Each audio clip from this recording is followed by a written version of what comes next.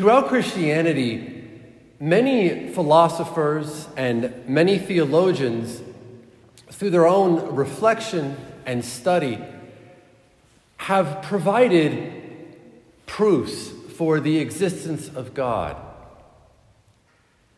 based primarily upon reason and philosophical deduction, to show that belief in God is both reasonable and true. And as important and as necessary as all of these different proofs are, there is another proof for the existence of God that I believe is even more convincing. And that is the proof for the existence of God that takes place in the human heart. Because ultimately, the human heart is not satisfied by anything less than God. We all know this from our own experience. And we witness this truth today expressed so beautifully in this Gospel of Zacchaeus. Zacchaeus is described as a tax collector and a wealthy man. He has two things in life that most people long for, that most people pray every day for: stability and security. Yet interestingly, it's not enough for him. And why is it not enough for him? Because, as it seems, his heart is longing for more. It is not satisfied by the stability and the security of this world. When he hears today that Jesus is coming, it's as if all of a sudden he wakes up from this deep slumber that he is in. And he realizes that Jesus is what's missing in his life. And that Jesus is the one that his heart ultimately longs for.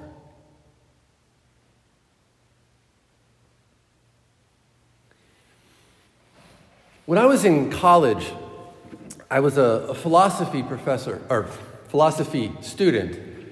And most of my professors and most of my classmates were atheists or agnostics. And we would always debate for weeks, every semester, these various proofs for the existence of God. I remember one time, after so much arguing and so much debating, I just simply asked a group of my friends, I said to them, "Are any of you happy? Do any of you know who you really are and why you are here?"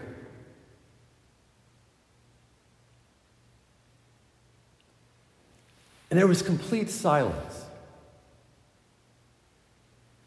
My philosopher friends couldn't answer those questions.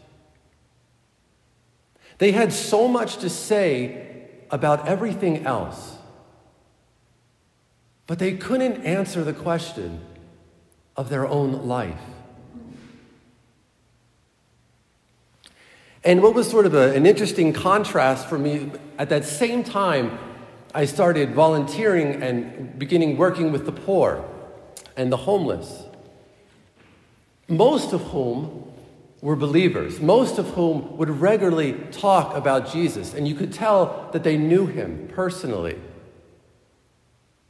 And yet, even with all of their difficulties and struggles, and some of them were homeless, there was a relative peace and happiness about them that all of my philosopher friends didn't have. And when I would ask the poor, "Are you happy? Do you know who you are?" Every one of them knew the answer. And they said without any hesitation,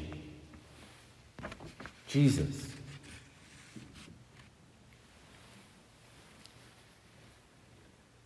St. John Paul II once said that Jesus Christ is the answer to which every human life is the question. Such a remarkable statement. Jesus Christ is the answer to which every human life is the question. You know, our lives are a question. In fact, there are many questions. Who am I? What is the purpose of my life? How do I live in this world?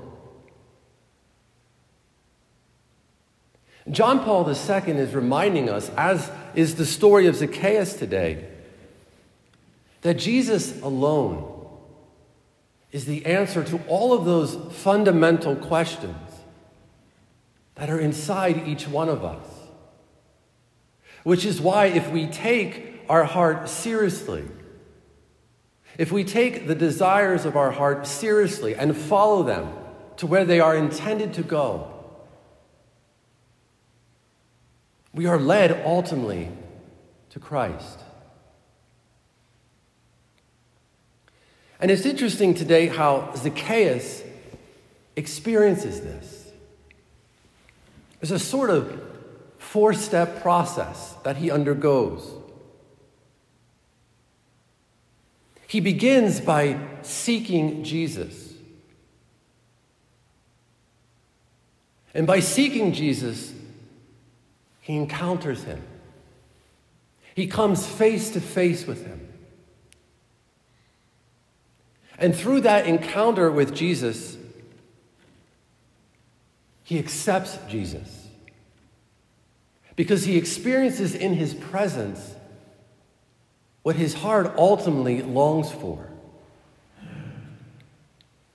And by accepting Jesus, his life is changed forever. And does that mean that Zacchaeus can go home now and that everything is finished? And that he can sort of live now his own life since he's made amends with God?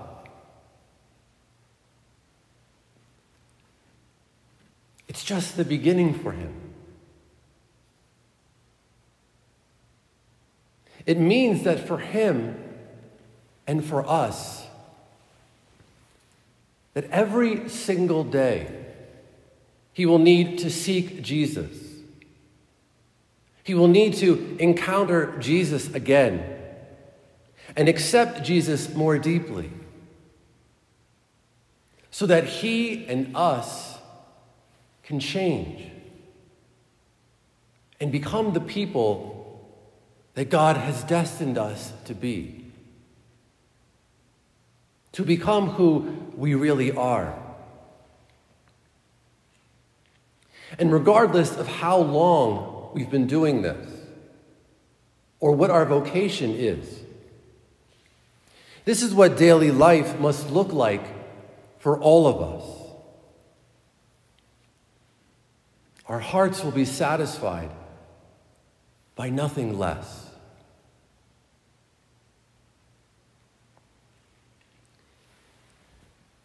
And all of us here already know this, at least in our head. If not, we wouldn't be here. Yet none of us are exempt from distraction, from forgetfulness, or even from a spiritual laziness that prevents us from seeking Jesus more and encountering him more deeply. And so we are given today the story of Zacchaeus for us to remember that it is Jesus who we are looking for.